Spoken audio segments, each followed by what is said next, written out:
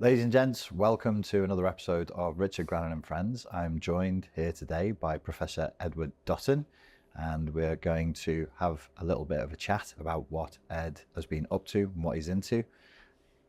Edward. Hello again. Hello. We keep running into each other. We ran into each other in Liverpool, Yes. which was good fun. Yes. Your home turf. Yes. Your what else? That's the Wirral bit, wasn't it? But there's the posh bit. It's close enough. But the less posh bit. Yeah. And now we're in. I'm not actually sure where we are, but somewhere in southern Spain anyway. Somewhere in southern I was sort Spain. of abducted and brought here. This is the nicest location I've ever done. It's pretty impressive, isn't it? Yeah. I don't know. I assume one of the cameras is pointing over there, but it's a pretty impressive view. This is the most impressive view I've ever done for an interview. This is certainly more impressive than the cellar where I normally do stuff. Yes. Like that's just a wall, a black screen. This is like, you know, this is real life. This is beauty. So yeah, it's bit of sun as well. Where are you from originally, Ed? originally from Wimbledon, so just sort of the area around there, yeah, and yeah, so this is sort of no man's land really. Mm-hmm. It's a sort of Surrey-London border. Yes. Where if you say you're from London, then people that are from, I don't know, in London, so it's not really London, is it? Yeah. And then if you say, well, you're from Surrey, then people that are from, I don't know, Guildford or something, so it's not really Surrey, is it? And so you're kind of in this no man's land between the two. Yeah. So that's where I'm. The borderlands. Do you usually say Surrey or London? I would say I used to say London. When I started at university, I think I just said London. Yeah. And then they of course say where. Yeah. And then it's an area Wimbledon no one's ever heard of. So I just say eventually I just started saying Wimbledon, and then that was. People have heard of that. Almost everyone's internationally heard of Wimbledon. Yes. So to an ignorant northerner, Wimbledon is absolutely London, but you know, I'm not going to get into a fight with any Cockneys. Parts of it are, and then parts of it were only became London in like the early '60s. Right. So that's where I'm from. Right. So it's right on the border. Yeah. So did you spend all of your childhood in Wimbledon? Yep. From till what age were you? Well, I was born in Tooting. Mm-hmm. I lived until the age of 2 in Wandsworth, opposite Wandsworth Common in Flat. Mm-hmm. And then I think that's my first memory actually. Is moving to the house. Yeah. My mum said I was just 2. Just 2, and of course they were all excited, and they were moving to a house. Yeah. And I remember that night that we moved into the house. That may well be my first certain memory. Yeah. Yes. Yeah. And then you were there up until university. Until university. Well, obviously I was there in the non-term time as well. Yeah. But yeah, so then at 18 I went to up north. Up north. So you're up your way. Well, yeah. No, the other side of the yeah. Which university did you go Durham. to? Durham. So yeah, north. When we first got there, it's a funny thing with the north. So first time I went to the north, I was 11. Because I was very into history when I was a kid, mm-hmm. and I would have a period of history that I was into at any given time. Mm-hmm. And when I was 11, that was Anglo-Saxon / Viking times. Mm-hmm. And in that half term when I was 11, my parents took me to York, Jorvik Centre. Yes. Yeah, and then up further to Lindisfarne. Nice. And when we couldn't understand a word. Right. They were saying. And then you get used to it very quickly. And then in Durham as well, me and my father were walking in this car. Go, yeah, you cannot go up there, because if you go up there, you're getting a problem with the other cars coming, don't they? And it's extraordinary how quickly you get used to it. Yeah, yeah. There's a friend of mine who lives up in Durham. I'm actually going to go and see him next weekend. When you were into history as a kid, did you follow history in a linear fashion, or did you bounce around? I bounced around. So I think when I was 9, I was Northern Conquest, great, and then when I was 10, I was into Tudor times, and it was very useful that the Hampton Court Palace was quite near where we lived. Yeah, and we could go there. We joined English Heritage, and we could go to, every so often you go to castle or whatever. So I've been to loads of the castles and palaces and whatever in the UK around that age, early 90s, and then. And this is before they were full of tourists. Yeah. I mean, in those days, I'm talking 1991, summer, you could go to Windsor Castle, and if I remember correctly, A, you didn't queue to get in, and B, it was free. Right. And now, when I was last in Windsor, which was 2018, I was there researching for a book on Winston Churchill, headmaster, and there's a queue down the street and round the corner. Yes. Of Chinese people and Russians, inspired by the royal wedding Yeah. and whatever else. And there was those horrible touristy shops that you used to only get in London Yeah. that sell tack, and Edinburgh that Yeah. sell tack, and have now migrated Yeah. or have expanded to Windsor. So it was that, and then I bounced around different periods, but I was never into the 18th century for some reason. I only got into the 18th century when I was a teenager. What was it about history that fascinated you when you were It a was kid? fascinating. It was just a sort of psycho-history, the idea of being there at Hampton Court Palace and thinking that you're from some little terraced house in Wimbledon, and there you are standing where the kings and queens of the country have walked around, and all this is the glow of history between these cobbles. There was just something almost, I wouldn't say spiritual, but there was just something quite numinous and fascinating about it. And so I was always into history. I've always enjoyed going to historical places for that reason, just that sense that you're almost part of something, that the shadows of something deeper are there. It's almost poetic. And so I was always into a different period of history. My Lego would reflect it.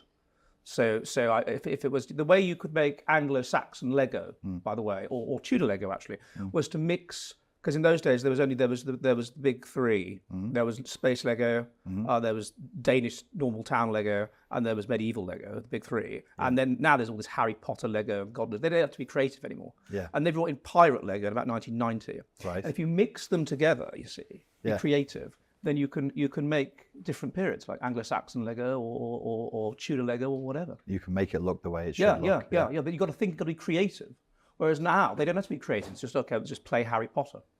So you as a child, you were experiencing and enjoying history through subjectively putting yourself in that time and thinking, what would it be like, and imagining that you were living in that. But time. obviously, it was a sort of sanitized version of it. You have no understanding of when you're 10 years old that the child mortality rate is 50%, right? Or they're dying very young of whatever, tuberculosis or something like that. Like that wasn't part of my games, right? We didn't know about that. Yeah. So it was a very like same with my grandfather. I assume you have a grandfather that fought in the war. So did I. Yeah. And he would always tell me these war stories. I'd look forward when he came to tell me war stories. He always sanitized them. Yes. Well, except there was some. As I got older, he'd just talk about it and sanitize it less. Like I remember him saying that he in Greece and he arrived during the Civil War and there'd just been a massacre. And he said, and there were these people. There was these dead bodies all over the road. You know what they look like? They look, like hedgehogs when they're on the street. They've been run over. They look like that. Wow. And yeah. very matter of fact about it. So how important is history to you today?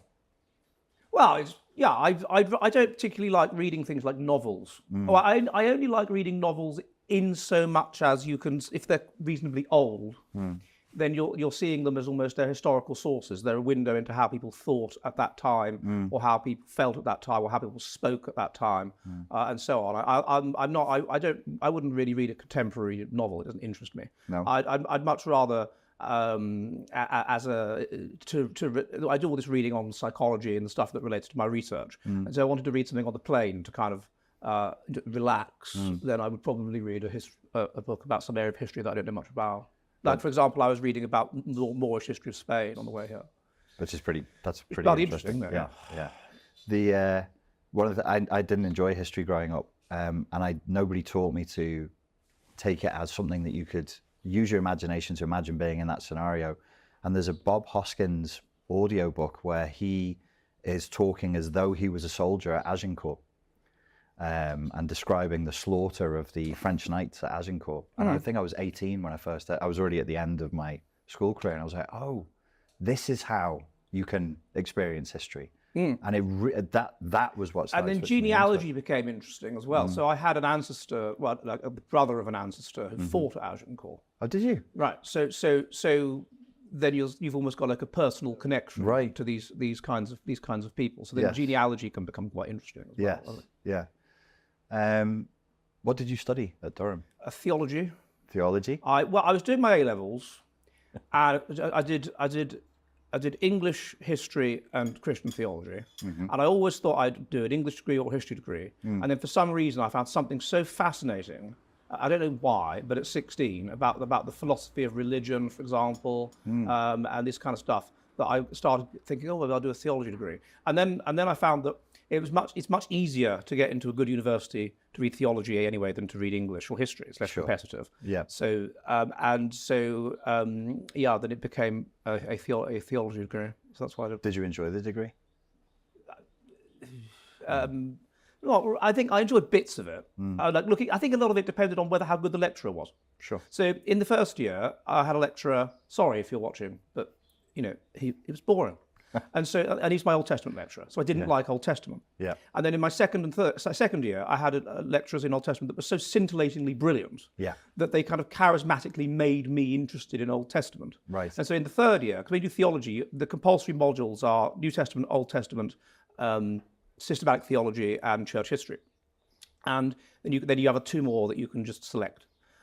And in the third year, you do your dissertation, 2 modules, and then you can just do whatever 4 modules you like. And I mainly did Old Testament because I was so fascinated. The big thing was the lecturer. Like in my first year, for example, I had a really good New Testament lecturer, so I was really into New Testament, hated Old Testament. And then in my second year, I'm sorry, but he was he was a lovely man, But dull. I'm afraid. And so I just turned off New Testament, and that's a big part of it. I think if you're charismatic and you're really into your subject and whatever, then you can kind of spread that like a contagion, but in a good way, to other people, and that's much more important than really any other factor. So I enjoyed elements of it if I had a charismatic lecturer who was absolutely fascinated by his subject. Yeah. When you were 16 and you were looking at religious philosophy and theology, what was it that fascinated you about that? Well, I guess at that age, when you're 16 and you're a bit of a twat, and so you're nihilistic, and it's these fundamental questions of does God exist or whatever. Yeah. And I was like, well, of course God doesn't exist. Obviously not. So why on earth do people believe in God? And then there were these arguments for the existence of God and arguments against it and all this, and I found this quite fascinating. You see, so it was the fundamental questions of life. And at 16, you have this ridiculous nihilistic sort of worldview whereby other people have sunk down to the bottom of the lake of life, but they've got stuck on a sort of ridge here. But I'm going down to the real depths, the darkness, atheism and nihilism, which is probably how woke people feel now, to be honest with you. But I think basically these people are perpetual 16-year-olds. They've never quite got over being sick. They're just stuck. They're stuck psychologically being a petulant 16-year-old. It's just like everything's so fucking unfair. It's so unfair. I hate you. I hate you. So like Kevin from Harry Enfield and from Chums. Yeah. I hate you. So unfair. Why do you believe in God for, idiot? Right? And I think that's what you're like then. Yeah. And there's something quite attractive. And also I think as well, I was at a Roman Catholic school. So in those days, the best schools in the area are Catholic, religious schools anyway. Yeah. And my mum happened to be a teacher at this Catholic school, so it's I was able to get in. We're not Catholic, but I was able to get in on that basis. Yeah. And so you're surrounded by all this religiosity, and so you kind of rebel against it. Although I subsequently discovered when I went to university that there was a very different kind of religiosity. There was this fundamentalist Protestantism, you see, and that's what I got fascinated by. I mean, this Catholicism, all it was that in the morning there'd be a bit of the prayer, and that's not like a gay prayer where you talk about your feelings or whatever. It's just like the ritual words, you know what I mean? Hail Mary, full of grace, whatever. Yeah. And then a lot of Irish teachers. Yeah. From a historical perspective, I was given very much the Catholic when we did the Northern Ireland conflict as part of GCSE history, and my history teacher was a member of Opus Dei. Wow! Right, and he was from Salford and Catholic Irish background, and so I was very much given the Irish perspective. And looking back on it, I have quite a positive view of Catholicism. Because of that, they weren't dogmatic or anything. You just had to go to mass every so often. So, but of course, you rebel against it, and so you're an atheist or whatever. And so, therefore, religion becomes fascinating because you're surrounded by these religious people, at least these ritualistically religious people. And so you think, well, what's going on? What is the nature of their mind?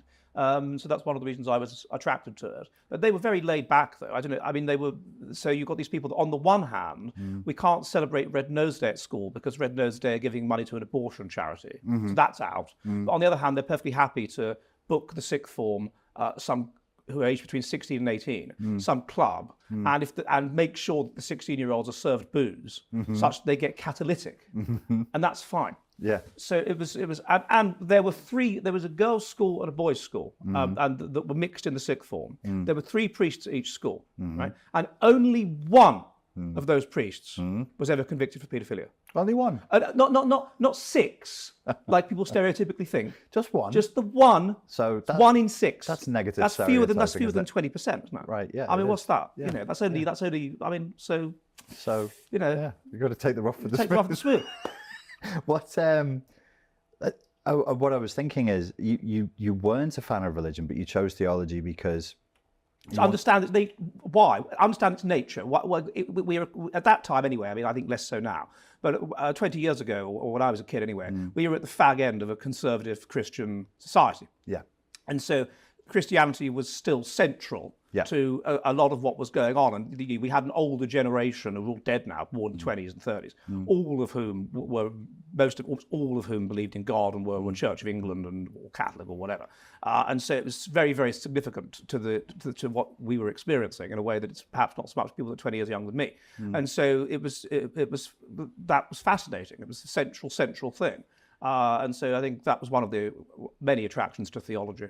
It denotes a certain antagonism, though, within you that you didn't believe in theology. You were a diehard nihilistic atheist, and you're like, I'm going to go into the enemy camp and study what they think. But I think if you're a diehard nihilistic atheist, then on some level, perhaps precisely because you're diehard, you have doubts. Right.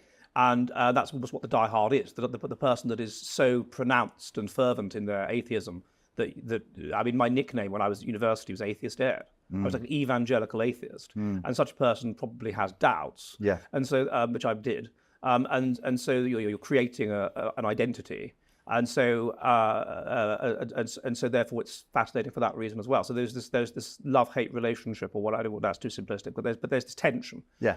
Which makes you attracted to exploring it. Would you still call yourself an atheist now? Yeah, I mean, I believe in God sometimes. That's the honest truth. When it's a good day, do you believe in God? Or? Probably one of its bad day. If it's a bad day. Like now, not so much. There's nothing really, you know. But I imagine that if a nuclear bomb suddenly hits someone, I can imagine. You know, start praying. Yeah, start. Yeah. I mean, let's be honest about that. I need it back. Yeah. He suddenly comes back, you know, like an elderly maiden aunt who doesn't really like to talk about sex or anything interesting, but she's there when you need her, you know. Like that.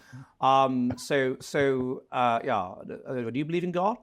I can't believe naively in God. I can't do it. I've tried. I think my life would be easier, and we know from the research, don't we, that there are benefits to a religious belief. But naively believing in some all-powerful being is just there's no data that supports that. No, it's a cognitive bias that seems to be quite strongly heritable, actually, like maybe even as much as 0.7 heritable, religious experience anyway, which some people have more and some people have less of, but which is clearly adaptive. That if you have a homunculus on your shoulder telling you to be well behaved, then you're less likely to be cast out by the band of kills it's selected for. It reduces stress, and also it hits in at times of stress and thus reduces stress. So it's a useful adaptation to have. Cultures that are more religious are generally stronger and more cohesive as well, aren't they?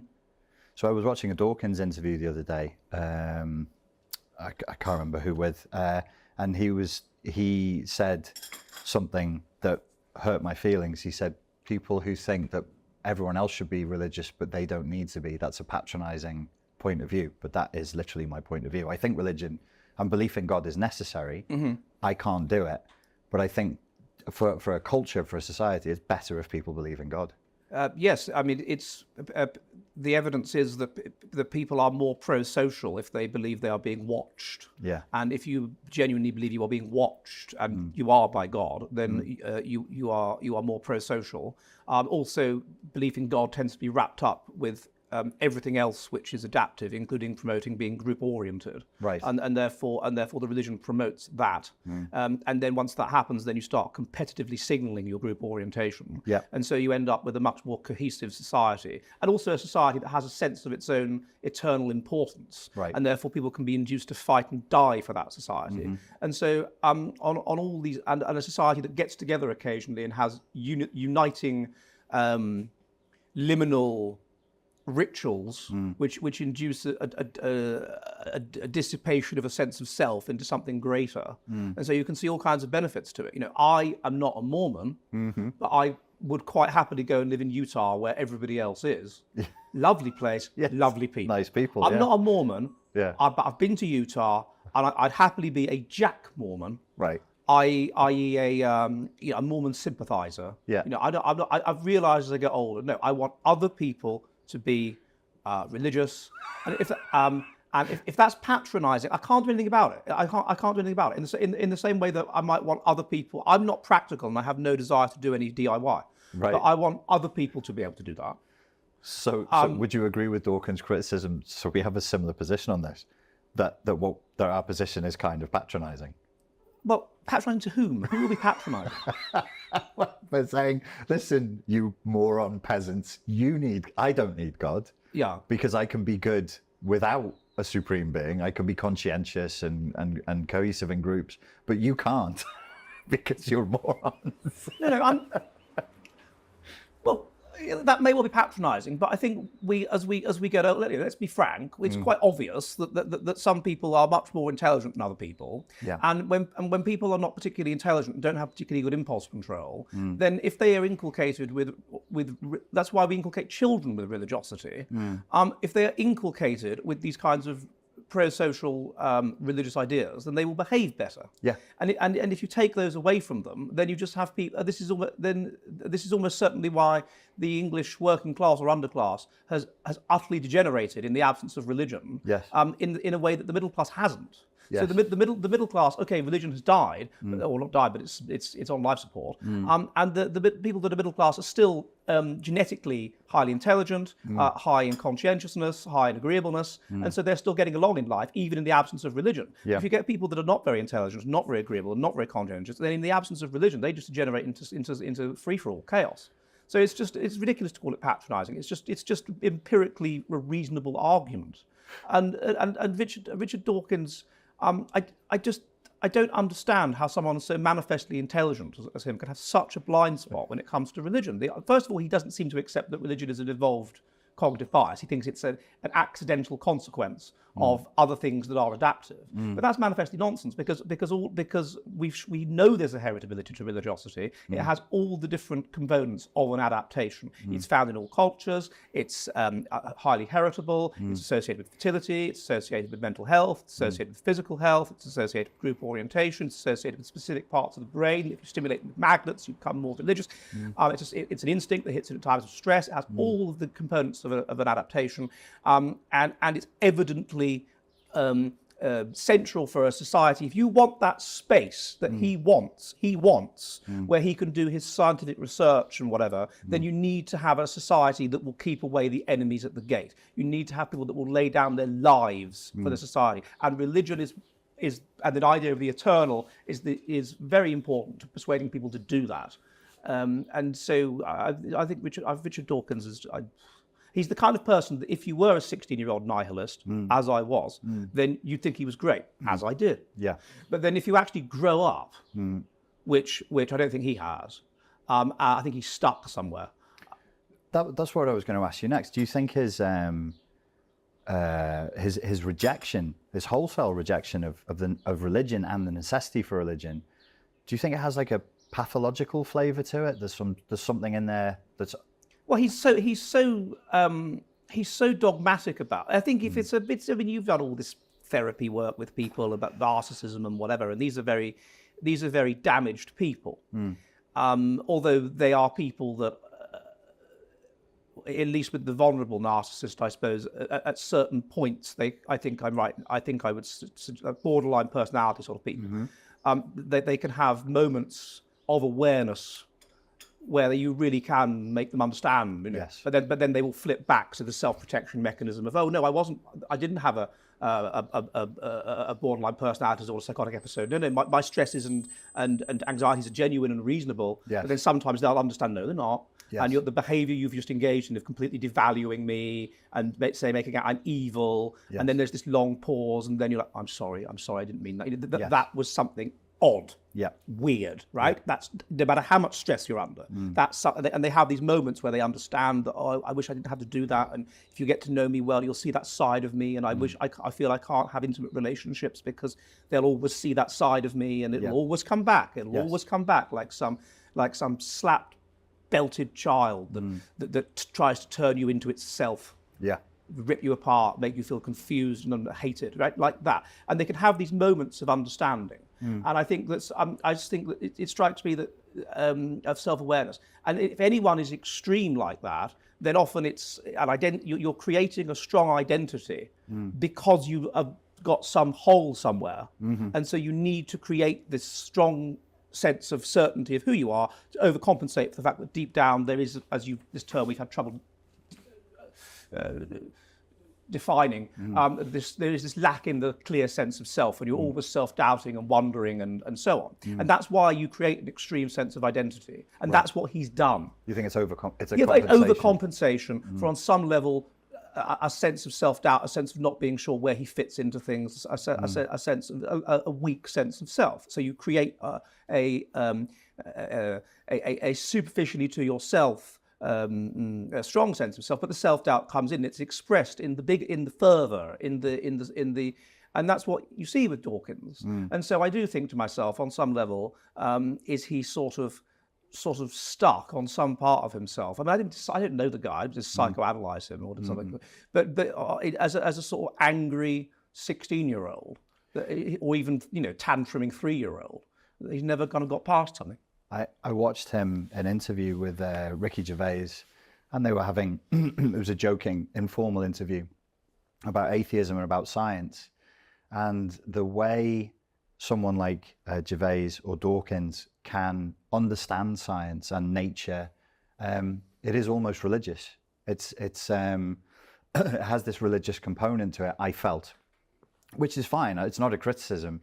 The way they could talk about the scope and the vastness of the universe, and in order for evolution to take place, all that genetic mutation, there's a vastness of time that is beyond human comprehension. We can't.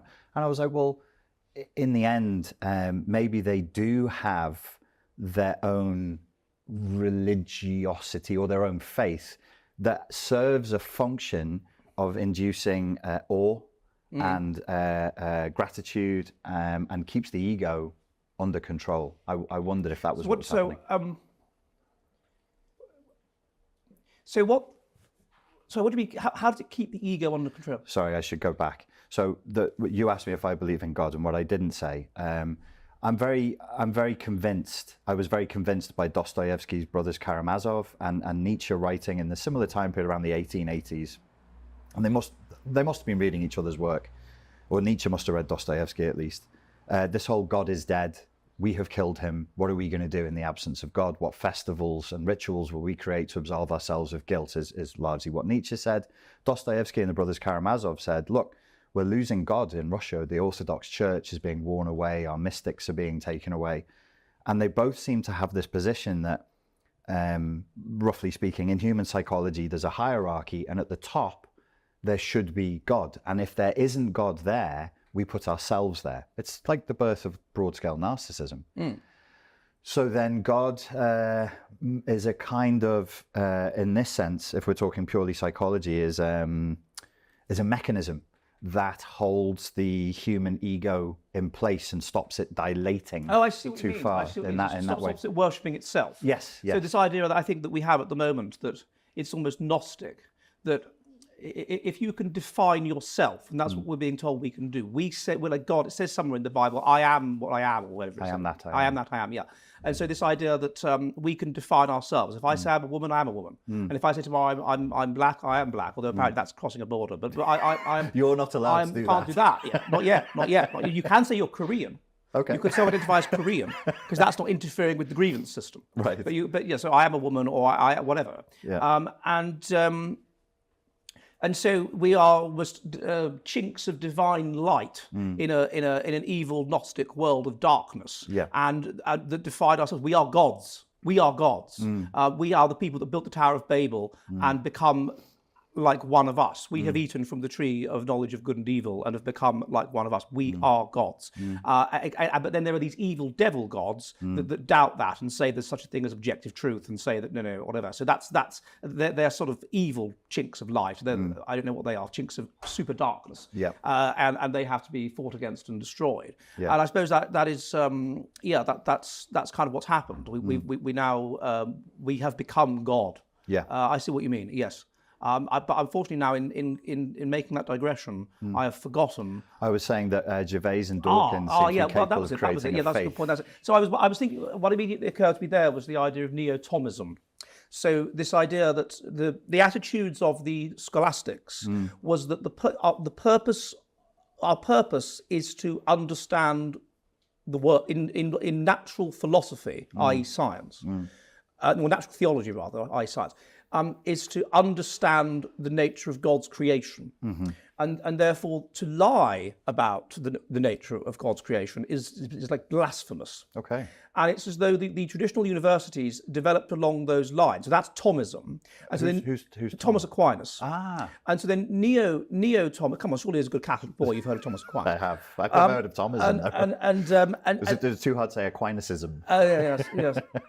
So neo-Thomas is this idea that the universities have maintained that fundamental worship of truth and idea that it is basically blasphemous, up until recently anyway, it is basically blasphemous to lie, even though the belief in God sort of died off. So they've maintained this fundamental worship of truth and this fundamental idea that it is our moral and religious duty to comprehend the nature of God's creation. Okay. And perhaps that's what Gervais and Dawkins are reflecting. It's that same heritage kind But of it thing. could be argued that eventually it gets to a point where you have to ask, well, what, and it's a sort of traditionalist philosophy question, what verifies something as truth? And in the Platonic worldview, it's, well, look, there's this world of forms, and our world is a reflection of the eternal world of forms. But fundamentally, there is a demiurge that overarches that. And it could be argued that, well, what makes you believe in the truth? Why do you believe in the truth? Why is the truth so important? How do you know it's the truth?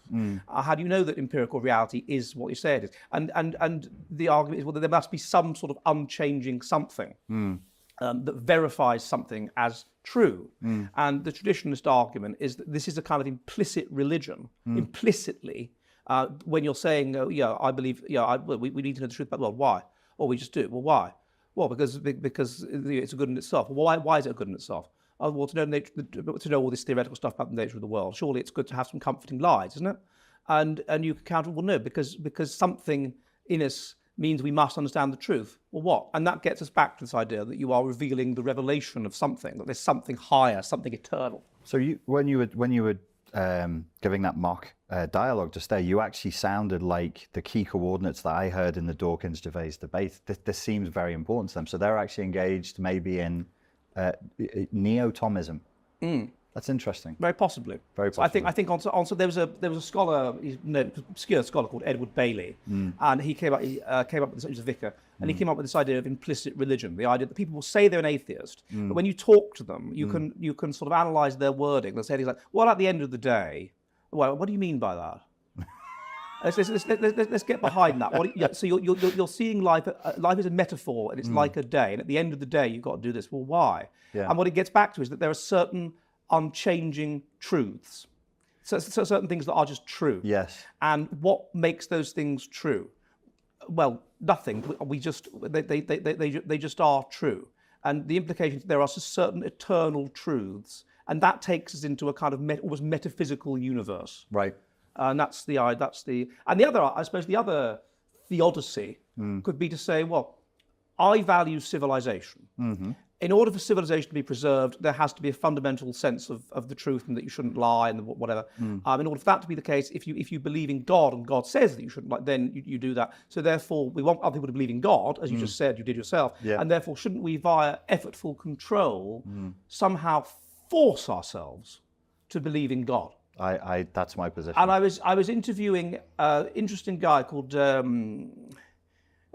Nick Dixon on the Jolly Heretic recently, and I was on his channel actually, and he was telling me about this, that he basically decided that it's good to believe in God. There are benefits. I will try and force myself to believe in God. In the same way that perhaps if you're in a relationship and it's flagging a bit, and you force yourself to remind yourself of how much you used to love her once, and then you love her again.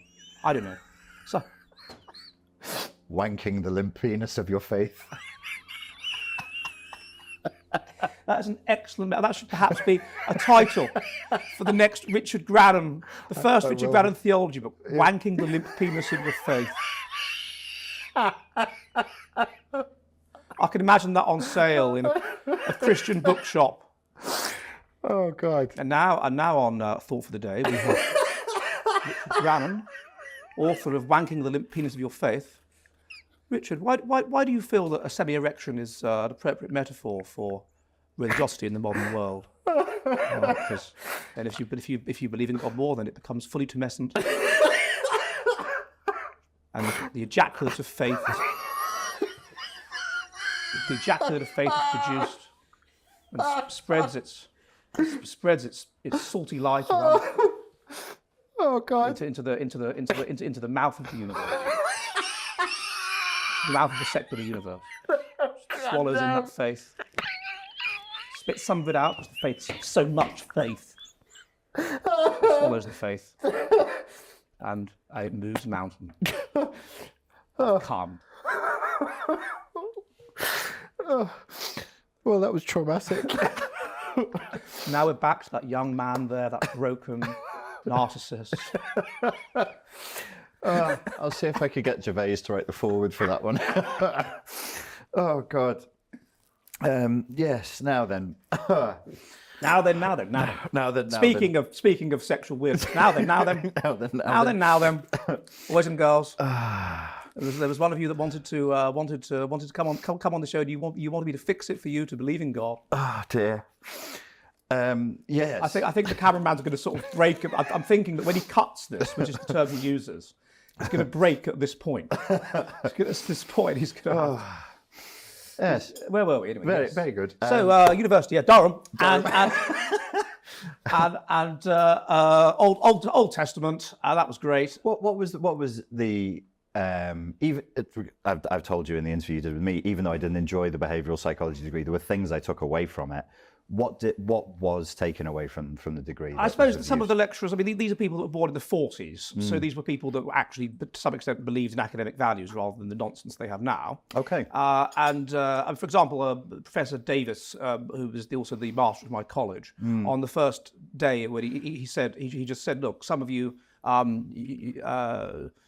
will find all of your ideas questioned and stuff, and that's the purpose of being here. Okay. That's why you're here.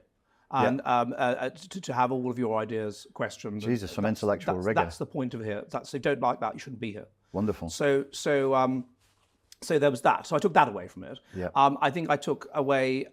They taught you how to think more critically via specific methods. They would tell you how to do this, defining terms, unpacking them in detail, a nuanced thought. That's what they were teaching, at least with my degree. Yeah. And so that was useful. And then after Durham, I became absolutely fascinated by fundamentalism when I was at university. Really? Because a third of the corridor were members of the Christian Union, which was the fundamentalist Christian group. And there was this weird tension, or a number of tensions. On the one hand, there was the tension that they were extremely nice people.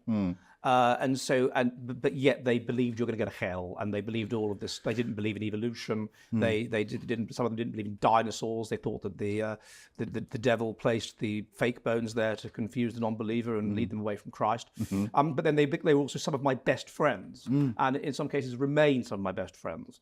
And there was also, and I've talked to other people about this, there was also a sort of a sexual tension, which is that these Christian girls, very kind, very genuine, very, very pretty in a kind of pure, honest way. And so you end up in the, and they can't have sexual relationships with the Christian men, because that's all, they're part of a, sort of almost not a cult, that's the wrong word, but a religious group Sect, that has very strong rules about sexual activity. Yeah. And so you ended up, and a lot of people I talked to about this at my university and others like Oxford, which is the same thing, you'd have these almost like pseudo-sexual relationships between non-Christian men and Christian girls. Okay. So there was that element. When you say pseudo-sexual, you mean it was sexual but limited? Yeah, so they wouldn't actually have sex. You could do stuff, other but things, not right, other things, yeah. A lot of touching and things that you wouldn't. Frottage. Yeah, a lot of things that you would kissing or whatever, and even things beyond that you just wouldn't like now. You look back on it now and you think, God, well, that was basically a sort of sexual relationship, wasn't it? I mean, kind of. But then it was just a sort of, oh well, you didn't even think about it. Right. But I thought at the time that was just me. But no, that was loads of people that were in that situation. Right. With these girls. So and non-Christian girls with Christian boys. Same thing. So that was I found them absolutely fascinating. And at the end of the degree, I didn't know what I wanted to do for a living. The three things I thought about were academic, journalist, or very liberal vicar, like vicar that doesn't believe in God. So what do you do if you've got a theology degree, for Christ's sake?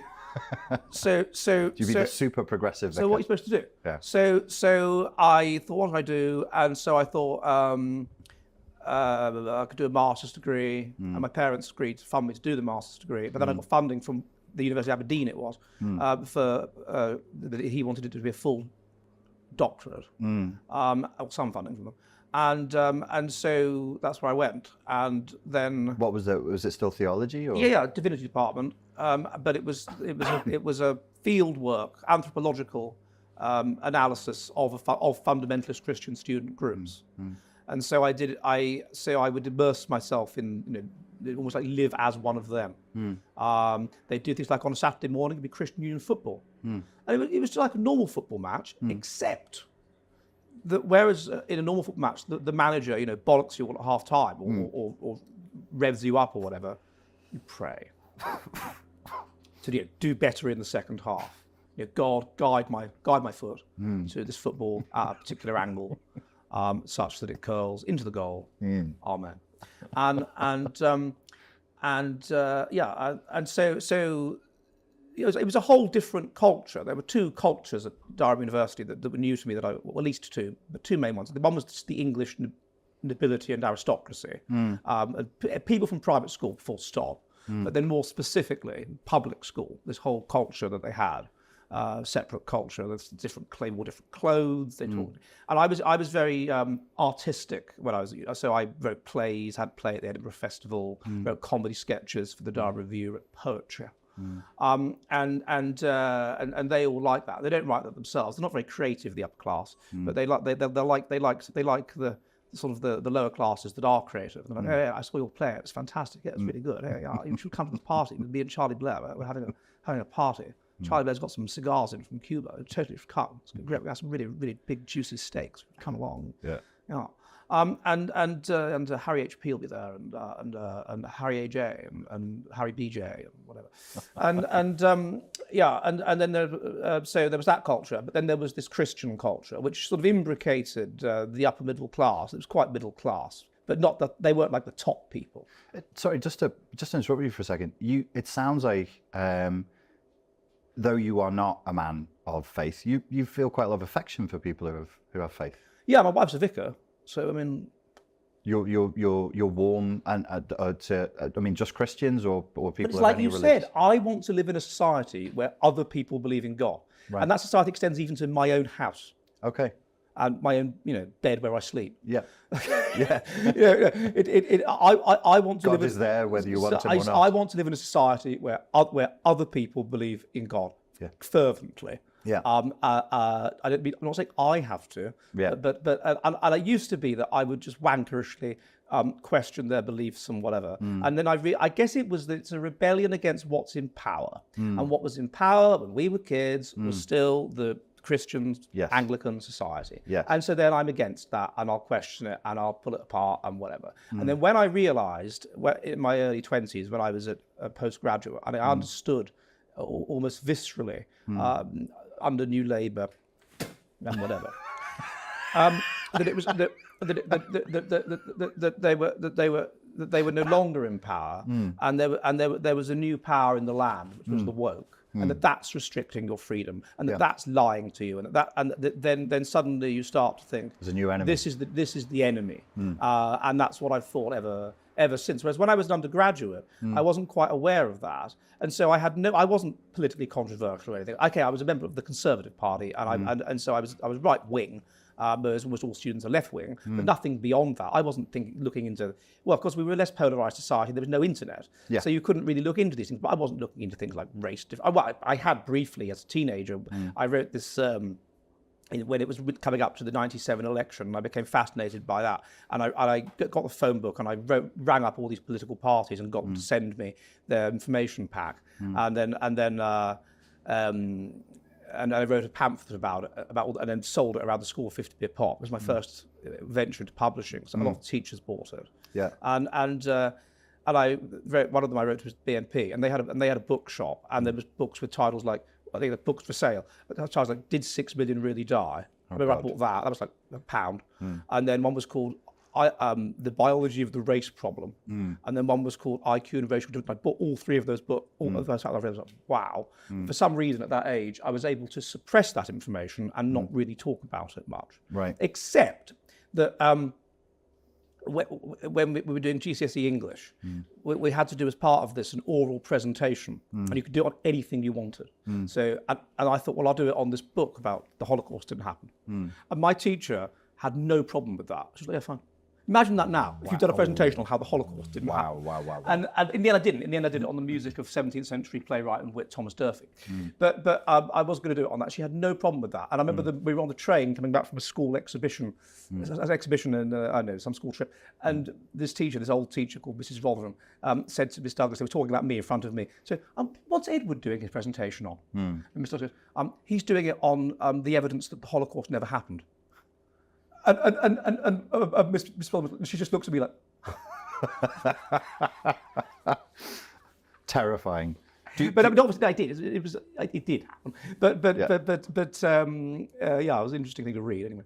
So have you been your whole life on the right? Yeah, I would say so, and probably for quite ridiculous reasons actually. So I remember, I don't know how old I was, 7 or 8.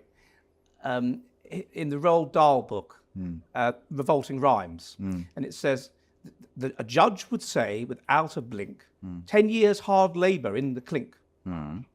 So I said to my mum, what's labour? What does that mean? And she said, well, it's like, like breaking rocks, like really horribly hard work. And I was like, what? And I'm thinking, well, there's this party called the Labour Party. Well, that's what they want us to do. They sound awful. The party of punishment. And there were other things about them that disgusted me, like their leader was ginger and bald and Welsh. You're talking about Mr. Kinnock. Yeah. So like, he talked funny, he was bald, and he was wet, and he was ginger. I was like, ugh. And they want us to do all this Labour stuff. Oh my God. I never want there to be a Labour government. Right. And then my parents voted Conservative anyway, and they would tell me about how terrible it was in the 70s and all this sort of thing. And so and then just my general hatred of change, which I've always hated. Yeah. And so these things came together and of just people that are obviously lying and manipulative, which Tony Blair, whatever, it just so clearly was. They went from being just a bunch of incompetents, basically. Roy Hattersley, a fat, spitting man, like just bad PR, to these sleek, manipulative little serpents. And so no, I just knew this is bad news. This is bad news, and it was, of course, terrible. The worst thing that ever happened to Britain, I think. How would you define your political stance today? You get left-wing journalists ask me that annoying question, and I just say a 19th century British imperialist, or a very, very, very high Tory, so high that you get sort of altitude sickness. A British imperialist. You want to bring the empire back? Yes. Not only me. I mean, I was talking. My son, at his nursery school, had this Anglo-Indian teacher, and he was saying to me that when he was a kid in the 70s, a lot of old people in India missed the empire. Yes. And they would talk about this. They would say yes. life was much better. It was much more organised. There was no corruption. life was just better under the British. They're all dead now, but they pined after that. It was a better time. So it's not just. And in Kenya, I was talking to I forget her name, but this Kenyan academic, and she was saying to me much the same thing. When she was a kid, a lot of older Kenyans missed the empire. Of course, it's better with the British are running things. Of course, it is. And not the British now, not like the cucked, stupid British, but the British of our grandparents' generation. Right. Of course, it's better if the British are running things. You said the cocked British. The British now, where the most British people. Do you feel it's a cocked country? Yeah, of course it is. It's a degenerate country which promotes degeneracy and individualism and sexual degeneracy and woke values that have seeped so far into the fabric of society. I mean, I was in Crewe in Cheshire in the summer. Like the car rental place, enterprise, is itself religiously sanctioned with the rainbow flag, like everywhere. There were pubs in Crewe that were flying the rainbow flag, and this is like a working class town. So it's gone down in terms of the virtue signalling that far. It's in terms of the Simmel's trickle effect. It's seeped into the very nature of the whole culture in a way that in Finland, or at least where I live in Finland, it hasn't. And people still have a sense that we're Finns and we need to survive as a people, and we're under threat from outsiders, and we are unique and we are special and we are important and we need to survive and we need to make sacrifices to survive. And they have a compulsory, or not compulsory, but it's very strongly socially important. Like if you're a man and you apply for a job, you will put on your CV that you've done military service, and you will put on your CV what rank you attained in military service, and you will take the view rightly that a lot of people will judge you badly if you have not done military service. If you've done the sort of, they call it siviilipalvelus, civil service. I call it homopalvelus. But this idea that you, instead of doing the military service, you do this civil service where they give you a job, I don't know, working in a library for no money or whatever. Same option in Israel, isn't it? Right. Well, like there's a substantial segment of people, even of my age, that regard that with derision. And so as a man, it is, I don't know about in Helsinki. Helsinki is just degenerate. But I mean, out in northern Finland, that you've got to do military service or you're pathetic. So I heard you say that the country has a strong sense of self, it has a strong sense of its own future, its own individuality. In some part, I mean, that's decreasing. That's decreasing, obviously. I mean, basically, Finland does everything that England does about 30 years later. And you would think that Britain would do well to have some of that vision back? Yes. Is that a fundamentally racist position to adopt? I think the problem with that word racist is that it's one of these shut-up terms. It's one of these indefinite terms, like powerful emotional terms, like witch in the 17th century, or papist, or something like that, which can be elasticated to basically take in absolutely any deviance from the orthodox position at all. That's the point of it.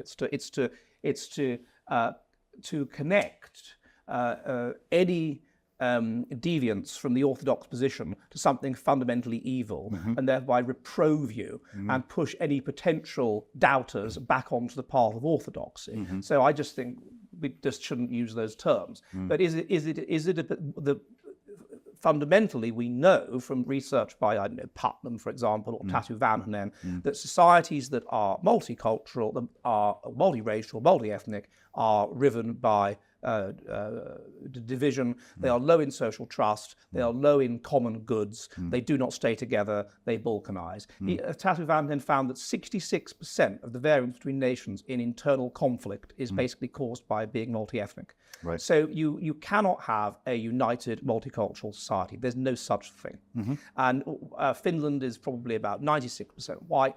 And so it's in a position where it can still be like that. Whereas Britain is about less than 80% white, and it's so, you've got to a position now where you have an Indian prime minister, you have various other non-native British within the government and within all kinds of positions of power, and you end up with just a balkanized society. So there is a Britain, but the level of also when that happens, the level of social trust is reduced even among the natives because they rightly perceive that other natives will collaborate against them with the foreigners to gain individual power, which of course they do. I mean, the whole coalition of the Labour Party is the working class white vote and the ethnic vote. About 65% of Muslims in the UK vote Labour. So, or 70%. It's a coalition. And a very good example of that is George Galloway's Respect Party. I mean, it's basically George Galloway, white leader, and then foreigners. Yeah. So you can't have that. And so in Finland at the moment, you're seeing it changing. Like you'll see TV commercials where there's 6 Finns socialising, eating crisps, and there's one black man. Right. Well, of course, in Finland it would be one white person, one black person. In England, one white person, one black person, one Asian person. It would be nonsense. It would be just nonsense. Or no white people at all. There's no white people at all, yeah. Or a white woman and a black man.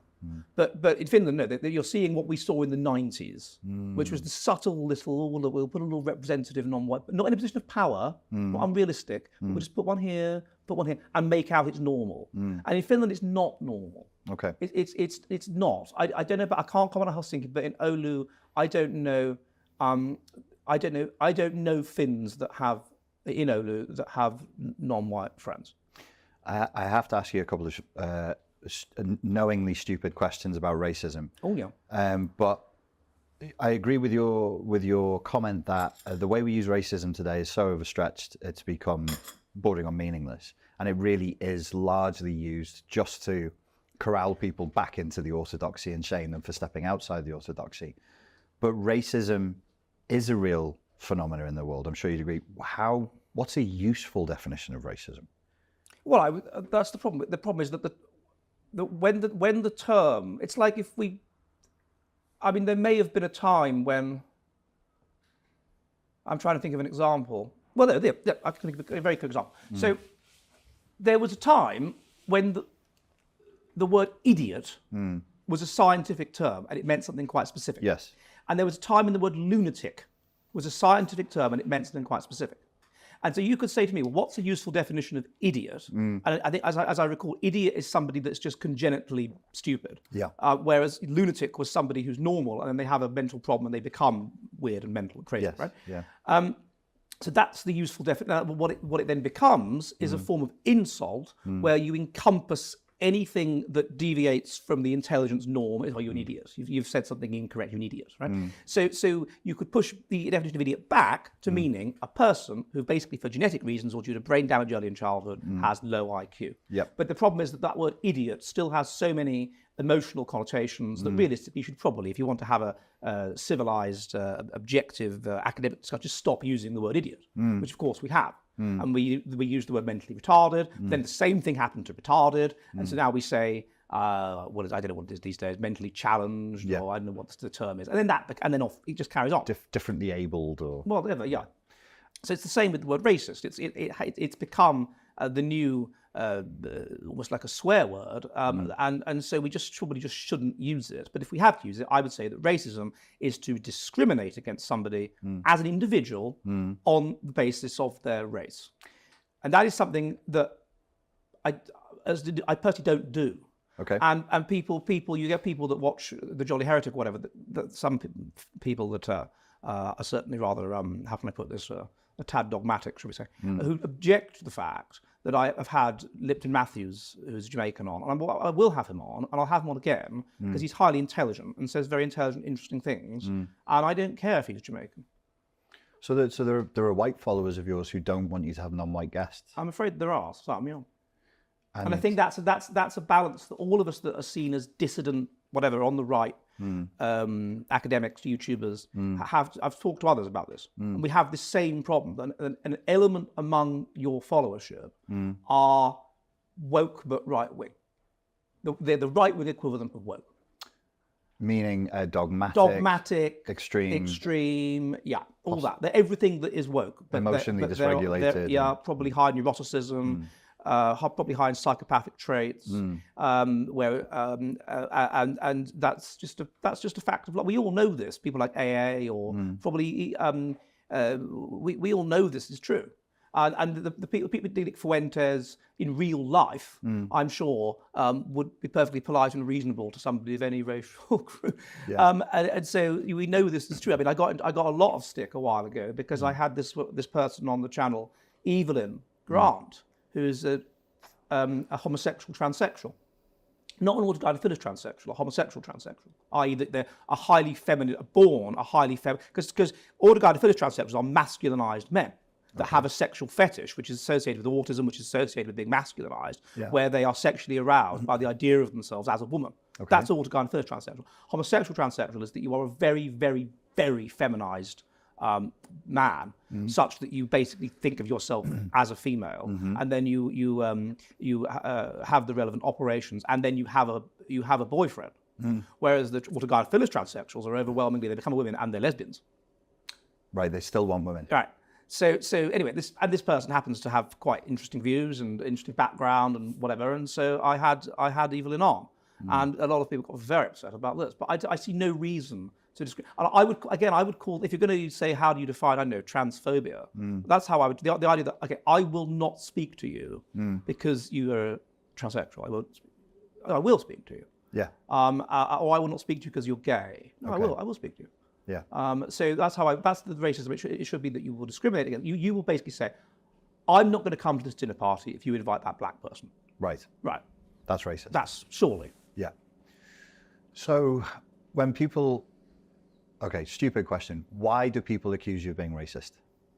Well, people. I mean, you mean the far left and the people that are the enforcers of orthodoxy and the people that gain their power by competitively being enforcers of the orthodoxy. Because there's a number of levels on which you can ask that. What they would say is something like, I am looking at race differences, and I'm looking at race differences in intelligence and personality and whatever, and that's racist. No, I'm saying that's not racist. I'm not discriminating against anybody. I'm just looking at the objective data. But their attitude is that to even suggest that is perhaps upsetting to non-whites, which it isn't. I mean, I've interviewed black people. They're not upset about it. They feel patronised that you would say to them, I will not talk to you about this because you're black. Yeah. I talk, and there's evidence that the left change how they talk to non-whites. They patronise them. Yes. I talk to everybody the same, including children and dogs, and you just treat them with individual respect. So they've no justification on that definition. No, they've expanded the definition, which is racism is that you deviate from our orthodoxy on race. Our orthodoxy is there are no race differences in intelligence, or personality, or whatever, or even that race doesn't exist as a concept, except when it does, when we want to say that we need more black organ donors or whatever. Then something does exist, but anyway, they're not consistent.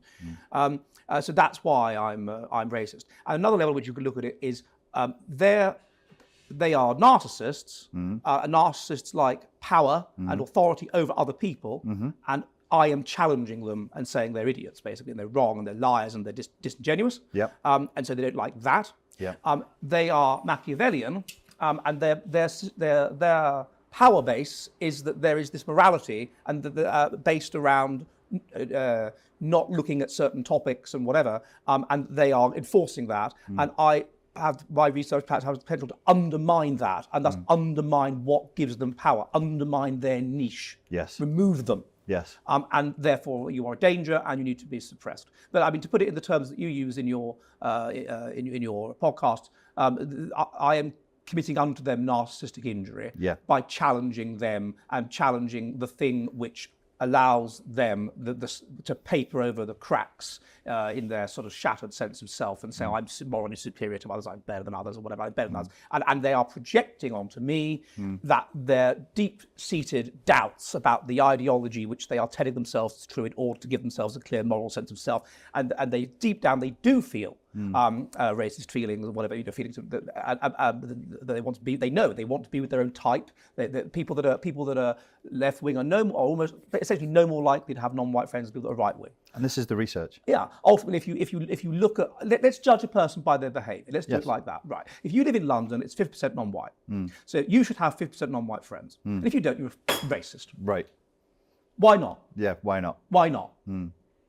The only thing I can think of is that you are attracted to genetic similarity. You're discriminating unconsciously against non-whites. You're racist. Yeah.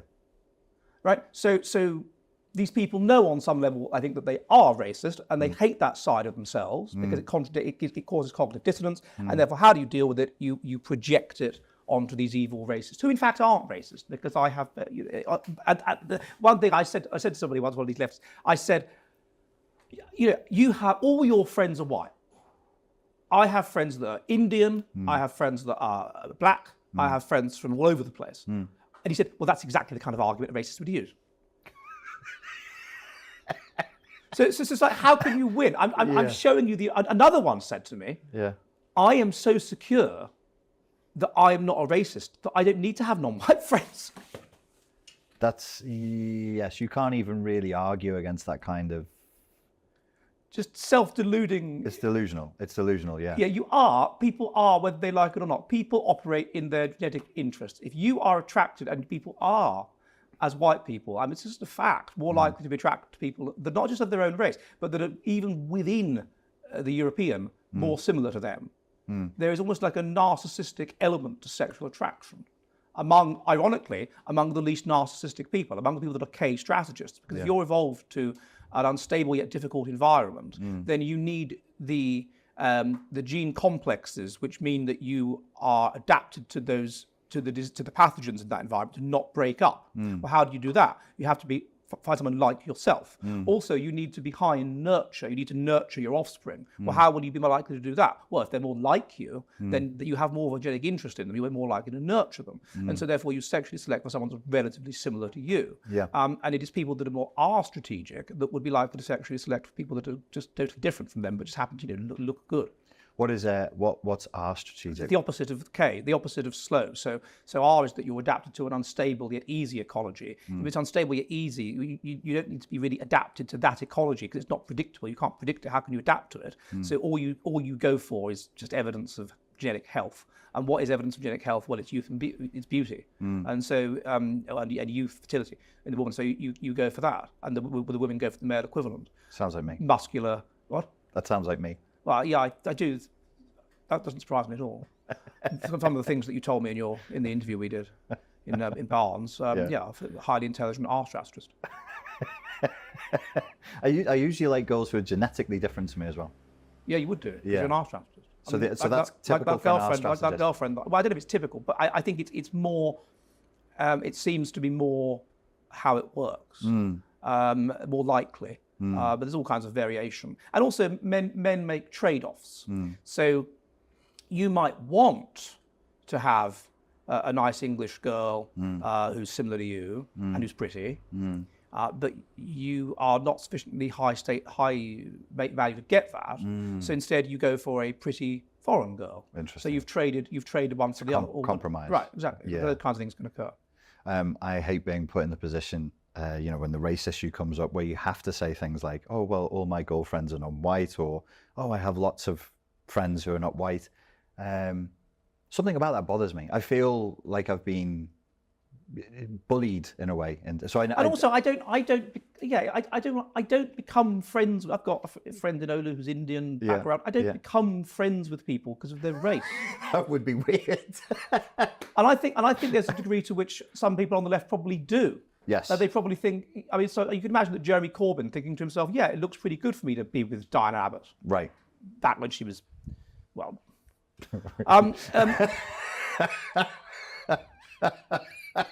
Say no more. You can't win. Quite how I don't know, but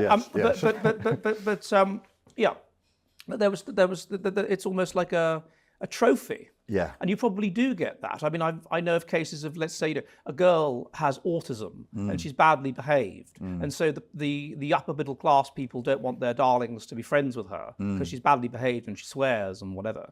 But then she's got the official diagnosis of autism, and suddenly you can say, my daughter, she has a friend, she's autistic.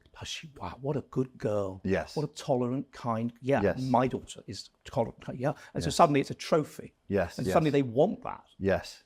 Yes, So, just so they can tell people just so about they can it. yeah, it was a fascinating study. I didn't know about this study until recently. There was just a study that came out by someone called Zacher in Germany, and he showed that people that are environmental activists are higher in dark triad traits than controls. Obviously, we expect that.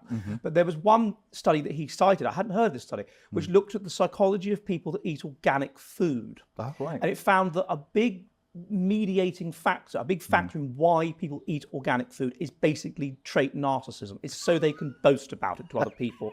and those people go, oh, what a great person. Oh, yes, I am very ethical. That was what was shown in the study. It doesn't surprise me at all, because if I think of all the bloody woke people I know from university, they all eat bloody organic food. I've seen a little bit of myself in that, though, I have to admit, because... Yeah, you're drinking some fucking weird milk now. Oat milk. Oat milk or some stupid. Not milk. That's not milk. I'd like to emphasise, this is milk From a from cow. a cow. There's I think it was the British philosopher Bertrand Russell said there's two reasons to read a book. One is the enjoyment of reading the book, and the second one is to tell people about it. Right. So I'll read a book and be like, I just read Dostoevsky. I'm damn sure going to mention that on podcast. I've forced myself through Thus Spake Zarathustra page by Nietzsche. I'm going to tell people about that. It's innate, isn't it? But I think what you're talking about is where it goes beyond a normal level. It goes beyond. Yeah, I mean, and you're doing it. It's costly signalling as well. Organic food is more expensive. Yeah. So on a not even particularly subtle level, you're saying I've got the money for organic food. Yeah. I assume oat milk is more expensive than milky milk. It is. And so it's costly signalling. Yeah. I was in Oxford some months ago, and I wanted to go to an Indian restaurant. And by Indian restaurant, I meant what we went to in Liverpool, right? A British, a good old-fashioned Bangladeshi, with things I've heard of. but no, I was with somebody who wanted to go to an Indian restaurant with good reviews. Yeah. And this was called Mowgli or something. Mowgli. Yeah. And it was disgusting.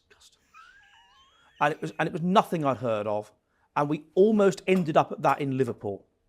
That's right. And, yes. at the last minute, I realised, hang on, it's a chain. It's a chain of terrible stuck-up restaurants where you sit on swings and there's Christmas lights all over the place. And there's curry that doesn't taste of curry, and it's just it's authentic Indian. It's not, though. I've been to India, and although, admittedly, in Delhi or in Jaipur or in Agra or in Pushkar, I haven't heard of any of the dishes, because it's Bengal is the stuff that we've heard of. Yeah, yeah. What's the other place where the Sikhs live? That state. But anyway, Pakistan. It's spicy as hell. Yes. Right. Yes. I had what's the spinach one? Aloo gobi. Gobi's potato, isn't it? Paneer. No, paneer's the cheese. It doesn't matter. But there's a spinach-based curry. It's quite a mild curry in the UK. Yeah. And in Delhi, it's ferocious. Yeah. But there's no they don't sauce stuff, do they? We love our sauces, but there's very little sauce there. They don't sauce stuff too much. No, not so much. No, and I was in one place in central Delhi. I forget the name of the road, and they served the food to us on banana leaves. Nice. That was very pleasant. I like the most white version of Indian, as you say, Pakistani, Bangladeshi food. Stuff with cream in it, nuts. If it's sweet and nutty and creamy, I'm into it. Well, I'm very pleased. I do all the cooking in our house, and on a Monday I must have a curry once a week, or I feel like dysregulated. and as an Englishman, and so when I started off, when we moved to Finland in 2006, I did all the cooking, and I just cooked curry every day. Wow. And then my wife said that by doing this, you've put me off curry for life. So she now just refuses to eat curry, which is a terrible shame. Well, at least if I cook it. Yeah. So I used to do chicken korma, and then various other ones that I could do, chicken madras. Not with sauce. I mean, we make the sauce myself from finding it on the internet or whatever. And or cookbooks in those days, and then now I've been compelled to limit it to one day a week. But recently I found that my son and daughter quite like chicken tikka. Ah, yes. Which is spicier. Yes. Get the basic thing. It's in the genes. It's in the DNA.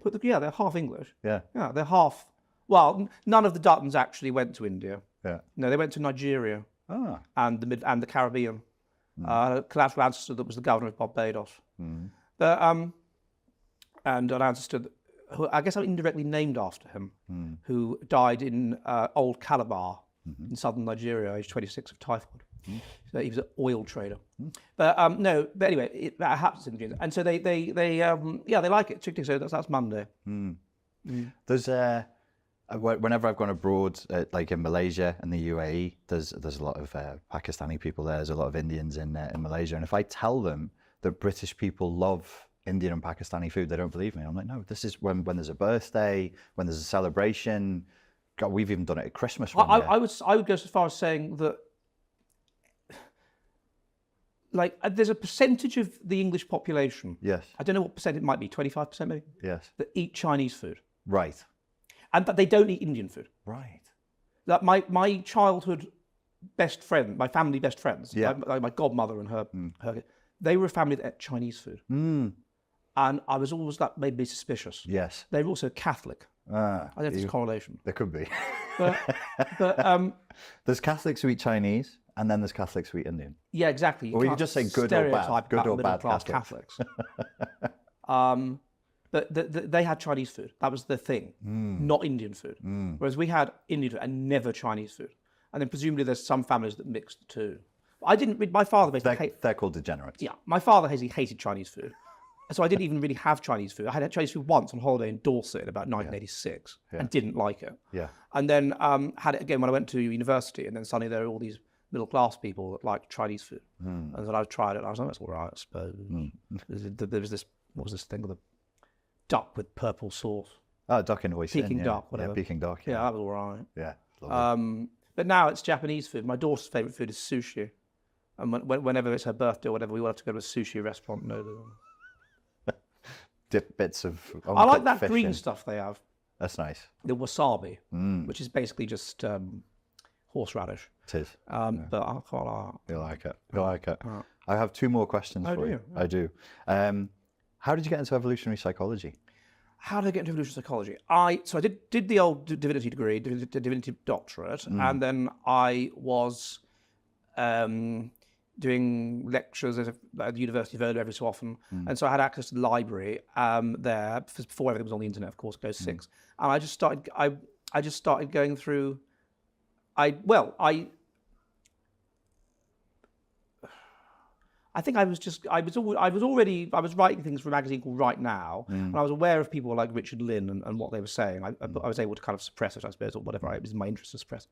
And I thought, well, their books were there in the library. Richard Lynn, J. Philip Rushton, all this, and so I started reading them. E.O. Wilson, and I was like, wow. And I was writing this book about Finnish culture, and I looked at it from a completely environmentalist perspective, and I knew that there was something off about that. And then I realised, no, there's a genetic perspective to these things, and this makes sense of things. And then suddenly, suddenly it made sense of everything very quickly. Yeah, we've been denied during my education the genetic perspective completely. Yeah. You'd had these terrible, bad environmentalist determinist arguments, and everything suddenly made sense. Yes. And so then gradually, slowly, as I was carving out a nascent career. At the time, I was working as a journalist, and then occasionally as doing lectures at the university in the anthropology department. And then eventually, I was more understanding the importance of it. And then I got in touch with Richard Lynn, and this is about 2011. And then he gave me funding to start working for him and doing research on evolution. And so that's how it happened. Is there any element of modern academic evolutionary psychology that frustrates you at the moment? Well, yeah, there is a degree to anything that is powerful or that has prestige attracts the woke, because the woke like power and they like prestige. And so on the one hand, the woke will say intelligence research is evil, shut down the journal Intelligence, shut down evolutionary psychology. But on the other hand, they are attracted to it because intelligence research is highly replicating in a way that other research is not, and evolutionary psychology is actually properly scientific and works in a way that other areas like the soft sciences do not. And so you have this problem where they are increasingly attracted to it, and so there are things that we have trouble now publishing in journals like Intelligence, which we didn't 10 years ago, because slightly woker, cockier people have been a younger generation really have been attracted into it. Yeah. So actually, it's more difficult to get into prestigious journals, evolutionary psychology, we could have got 10 years ago without any problem at all. and that's because it was a victim of its own success. Precisely because it's replicating and it's true, then it attracts in people that want to, in a weird way, are attracted to it for that reason, but also they need to virtue signal and suppress that very research which has got it prestigious in the first place. So that's frustrating. And I guess another thing that's a little bit frustrating, perhaps, is that if you in the humanities scholarship, you can just speculate till the cows come home. Okay. As long as you spend half your academic study defining your terms and all this crap. Whereas in these ones, you don't have to piss about saying what do we mean by religion and all this. But they won't let speculation. No. Show me the data or shut up. And there should be room, I think, for intelligent speculation. So perhaps that's slightly frustrating. I remember, I think in the last interview you said that a famous public intellectual, Thomas Sowell, made some comments about IQ that were just wrong. Yeah. What was his assertion? No, he was just doubting heritability and race differences and things like this. And I mean, I'm afraid everyone has blind spots except me.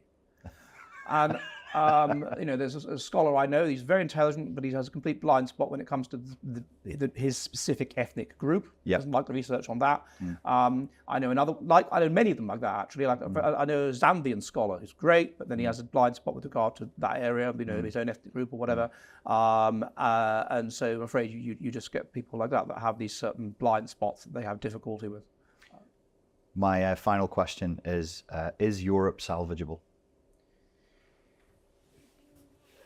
Yes. Well, the problem that I have at the moment is that the AI it's happened very fast, and it's looking like it's going to be a new industrial revolution. In the same way that the internet was a kind of industrial revolution, and even social media was. But certainly the internet was. And what that does, what they seem to do, those revolutions, is they hollow out the middle. They push more middle people down into the bottom, get rid of their jobs, and an intelligent group within the middle go into the top. Yeah. And so with the farming, with the agricultural revolution, that's what it was. The death of the farm labourers, they carried on. Big farms, they carried on. Small-scale farmers knocked out. Right. And and it's a similar thing that's going on. And so it's difficult to know exactly what's going to happen because of AI. I'm hoping to discuss it with a colleague this afternoon, actually, in more depth. But I think that if putting aside AI, I think that what wokeification is doing is basically genetically selecting indirectly for genetically conservative right-wing people. And it's doing that among the more intelligent. We've got data on this. Among the more intelligent, the big predictor of fertility is that you're conservative, that you're religious, that you're traditionalist. And therefore you will see a movement back among the more intelligent. They tend to lead the culture among people towards people like that. Yeah. And those people will come together and they will hold out in certain parts of Europe in the same way that at the moment in South Africa, the white minority are basically creating a separate parallel society based around private security and things like that, and are holding out. Yeah. And so I think that now the question is where. Now I'm doing research at the moment that indicates that intelligence is declining across Europe, but it's declining less in Eastern Europe for various reasons. Even if you control for their poorer start in things like Pisa, it's declining less, probably because they industrialized later. It's even among the native population. Yeah. So I think that it may be that there would be a migration from west to east, and the light of European civilization will be more in the east. Yeah. So but it's hard to say. I'm looking into it at the moment. It's an ongoing project. Fascinating.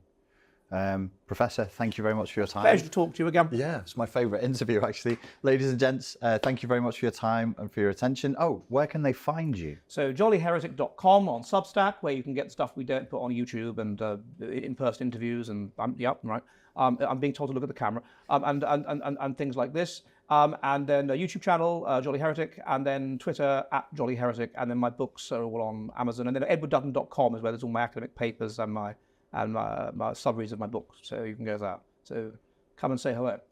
Wonderful. Thank you very much.